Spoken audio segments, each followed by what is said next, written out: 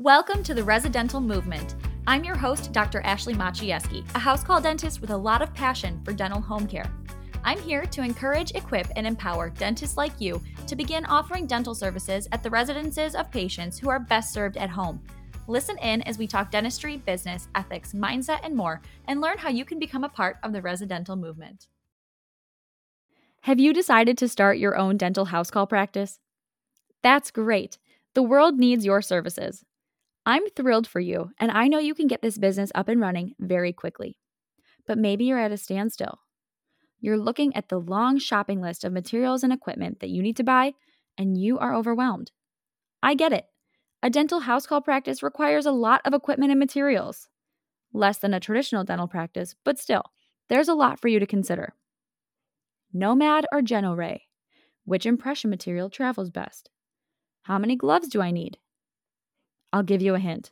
Lots and lots of gloves. Oh, and cavi wipes too. You can never have too many of those things.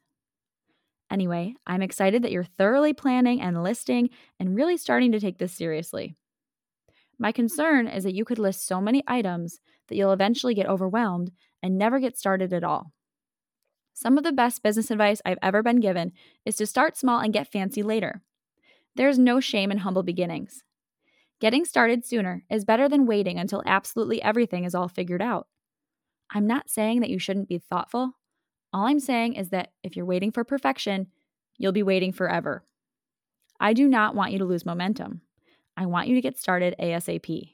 So I'm going to tell you the 5 things that you can cross off your initial shopping list right now. You do not need these 5 things in order to get your house call dental practice off the ground. Number 1. A large amount of available real estate. You do not need to lease an office space for your dental equipment. You don't need to move into a larger home with a nice basement. I started my business in my 550 square foot apartment, the same apartment that I've been living in since dental school. A bigger home with more space, or even a separate office space, are both thoughts that have crossed my mind. Both would be nice to have, but you don't need to have them. I can make those decisions in the future. Wherever you live right now, you can get started. Number 2, branded scrubs. The scrubs you wear today are just fine. I did not start with branded scrubs right away. Sure, now I wear embroidered scrubs, but that's something that comes about over time. This is the same for almost anything. You do not need to splurge on branded suitcases, branded merchandise, or anything like that. Spending money on branded things can come from the desire to look like a business.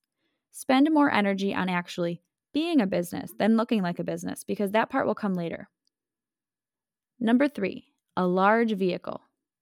Yes, you'll be driving mobile dental equipment all around town. If you're lucky enough to live in a place with snowy winters, like me, you'll be driving around mobile dental equipment in the snow. Although it may be nice, you do not need to invest in an SUV just yet. Everything you're bringing into someone's home can usually be transported in a suitcase or backpack. I run my business out of my super tiny Corolla. An upgrade is in the works, but my current vehicle is just fine. If you've got a vehicle that works, you have a vehicle that's good enough to get started. Number 4, a super awesome home sterilization center. Don't go running off to buy your own autoclave just yet.